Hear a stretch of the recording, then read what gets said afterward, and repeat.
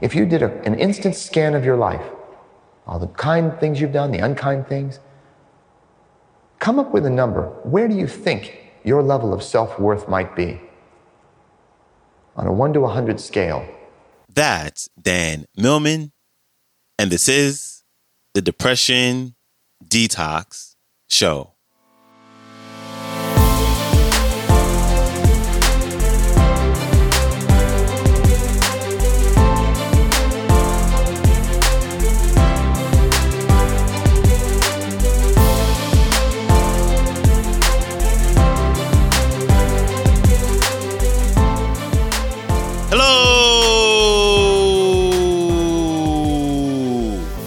Welcome back to the Depression Detox Show, where we share ideas and stories to help you live a happier life. I am your host, Malik Josephs. Happy Wednesday. Thank you for joining me today as we have a topic that we haven't focused on in quite some time. And I'm glad that we have an amazing speaker who is making his debut on the show to go deep into all the inner workings of this super important topic. So without further ado, let's jump right into this one with Dan Millman. Enjoy. Now let's look at the roots of self-worth. Where does it come from? Why do some people seem to have more self-worth than others? In every culture of the world, when you grew up, you learned the same lesson, no matter what culture you're raised in. You could be raised by a group of wolves. You could be a wild child, but you would still be socialized into that culture by your parents or caregivers. And you would learn very soon that if you are good, you get rewarded. And if you're bad, you get punished. Positive, negative reinforcement. Many forms of reward. Soft voice, touch, holding, gifts, privileges, and the punishments are often the opposite of those things, even physical punishment. We all learned this in growing up. And if your parents were there all the time watching you, noticing your every behavior, they would be very consistent. But most of our parents got tired now and then. And so there were times we behaved badly or imagined we had bad thoughts or feelings.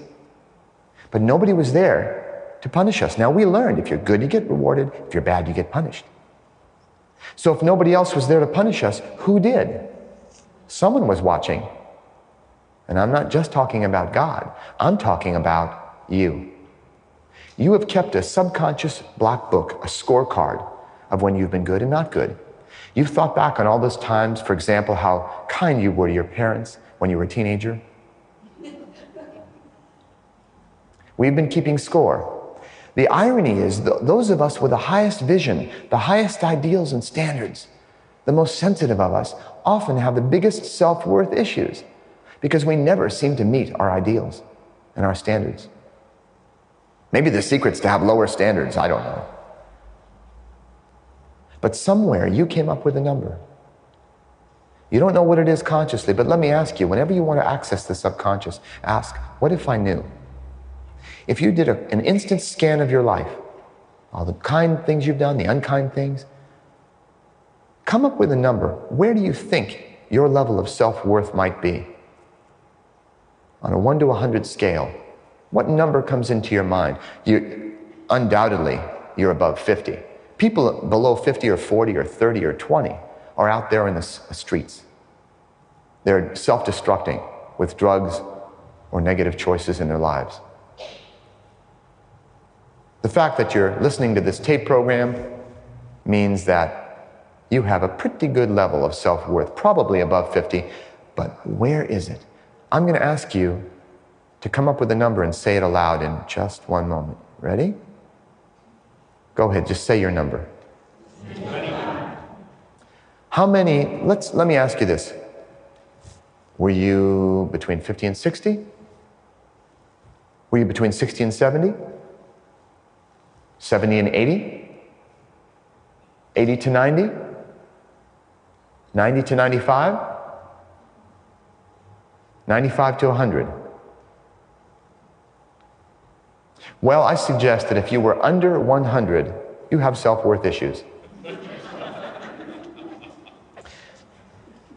Let's take a self-worth assessment. When fortune smiles on you, do you think this can't last? Do you find it easier to give than to receive? Does your life feel like a series of problems? Does money seem hard to come by? Do you find your work or relationships unfulfilling? Do you work long hours? Do you feel driven to work more, do more, be more than other people just to earn your place here on the planet? Do you overeat, smoke, drink alcohol every day, or use other drugs? Do you experience mixed feelings when you receive praise, applause, gifts, or pleasure? Have you turned down or passed up opportunities in education, work, or relationships and later regretted it? Do you get sick or injured more than many other people? If someone asks the cost of your service, do you price yourself lower than others in your field? If you answered yes to even a couple of those questions, there are some self-worth issues to look at. The reason self-worth is the first gateway is because this will determine all that follows. There are those of us who've taken the seminars, heard the tape programs, read the books. Our life doesn't seem to change much because we don't let it. Ramakrishna once said that an ocean of abundance and bliss can rain down from the heavens, but if we only hold up a thimble, that's all we're going to get. Once in a while, some of us say, no more with this thimble, I'm going to hold up a shot glass, or a beer mug, or a sink. But why not a bathtub? Why not a swimming pool? The impact of self-worth on your life happens in a number of different ways. If you have self-worth issues, to the degree you don't appreciate your innate worth, you'll tend to sabotage yourself. Self-sabotage works in our lives in insidious, hidden ways.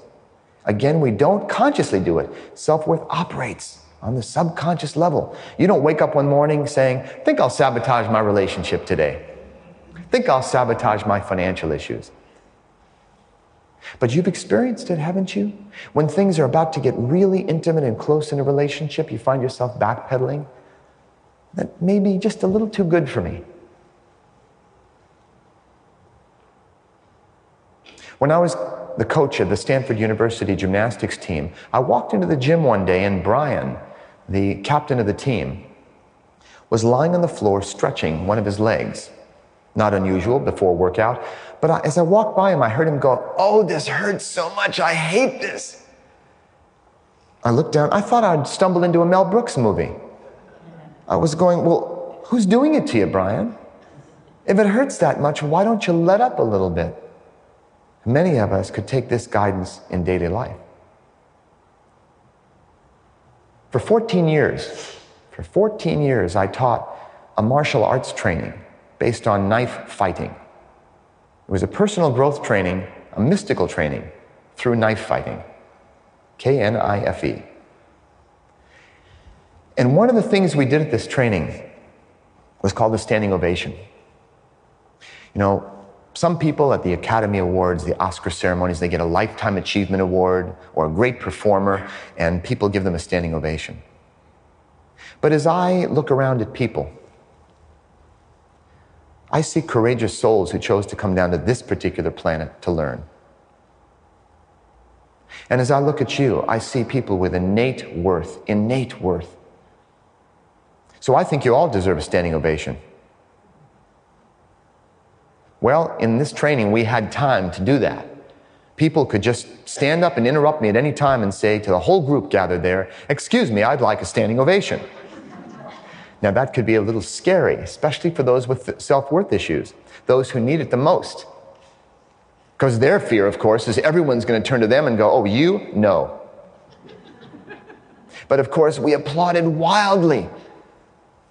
A lot of love, a lot of energy coming at that person. Hard to absorb. It's quite an experience, I can tell you. And people were dancing around with all this energy. They couldn't even keep grounded. The interesting part was that quite a number of people, after 3 or 5 or 7 or 10 seconds, started waving their hands back and forth in front of them going, that's enough, thank you, I'm getting uncomfortable. Do you see its relationship to self-worth? When do you do that in daily life? How good does it have to get before you start waving your hands saying, I'm getting uncomfortable? I was at the Maui Writers Conference recently, staying at the Grand Wailea Resort, overlooking the ocean. And as they say, it wasn't heaven, but you could see it from there, out in the surf and the sunsets. And it put me up against my self-worth issues. Do I deserve this? This is so good. So many of us who say it can't last, you know what? It can get better and better. Your worst moment 10 years from now can be better than any moment you've yet experienced. Life does progress in evolutionary cycles, up and down, but over time, upward.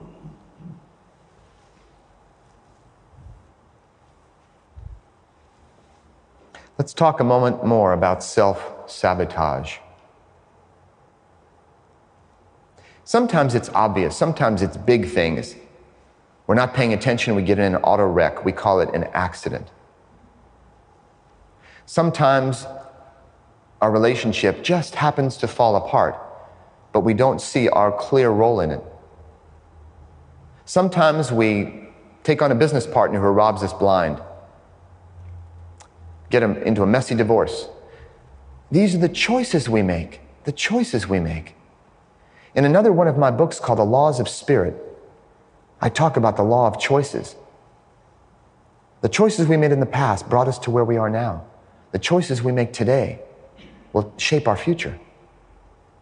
We always have a choice. Some people say, no, this just happened. I didn't have a choice over this, but we always can choose our response to any situation. Life is not always a matter of holding good cards, but sometimes playing a tough hand well. So we always have the power of choice, our response to any moment in time. We need to consider the choices we make in life. It's related to self-worth. Will you take the high road? Will you delay gratification to achieve a greater goal? Are you worth it?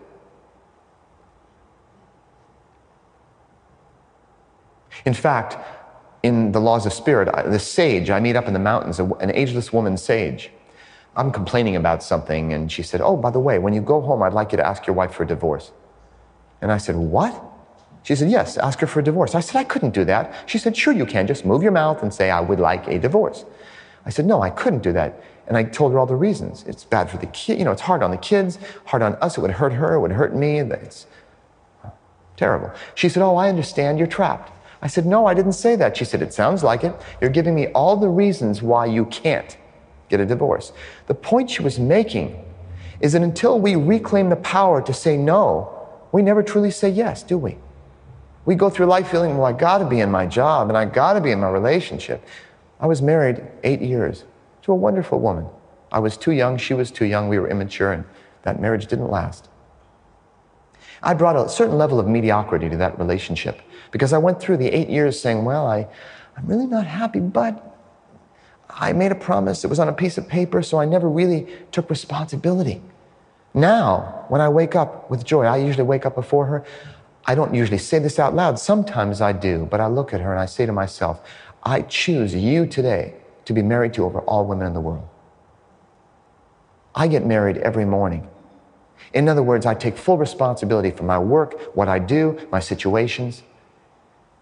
That's what the law of choices is about. So what choices do we make in response? When life offers us a gift, do we go, oh, that's okay, that's okay? Instead of opening up saying, thank you God, thank you Spirit, thank you world, yes.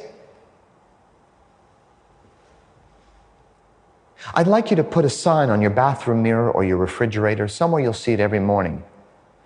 When you get up, you read it every morning and it says, how good can I stand it today? Because that's how good you'll get it. Sometimes we have judgments about ourselves that lowers our sense of worth because we felt we really messed up. Of course we all have. We've all said or done things that were unkind. But something we need to consider to really explore this area of worth and what you're worth is that we've done our best every day of our lives. You may not agree with that. You may say, oh, I could have done better. Sure, on some absolute scale of 100%, we could always do better every day. But have you considered your parents did the best they could in raising you? They may have been kind and sophisticated, or they may have been cruel and abusive, but they were doing the best they were capable of at the time, given their wounds, their limitations, their level of awareness. They were doing the best they knew how. In the same way, you've done the best every day of your life, given your present capacity. We need to look at it that way. We are doing our best, and that opens us up to doing even better. Judgments just hold the patterns in place. I'm not talking about developing some artificial self-image and pumping yourself up. I don't want you to pump yourself up just to say, I deserve the best, and then resenting the world or other people for not giving you exactly the service you deserve. Many of us resent when we go into a hotel and they don't have a reservation, little stuff, you know. What I'm talking about is coming to appreciate your innate inborn worth that can never be taken away from you as a human being by virtue of being here on the planet, your human worth. You are worth no more and no less than any human being, any saint, any leader who has ever lived. I don't know if you've considered this before, but I'd like you to. You may not agree, but let me put it another way. Look in the eyes of a young baby sometime. Have you done that recently? Look in the eyes of a baby. When you look at a newborn or a very young child, do you look at that child and go, I'd say that's worth about an 8 on a 10 scale? I don't think so. That child was you. When did you start subtracting? It's not about finding your worth. It's not about raising your worth. You don't need to raise your worth. You're already worth all you can be worth. It's about discovering that. The first step is awareness. Awareness of a problem is the beginning of the solution. Just being aware that you have self-worth issues.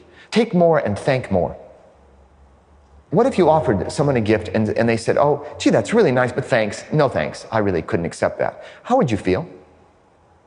Maybe not so great? How do you think God or Spirit feels when gifts are offered to you and you go, oh, that's okay. That's okay.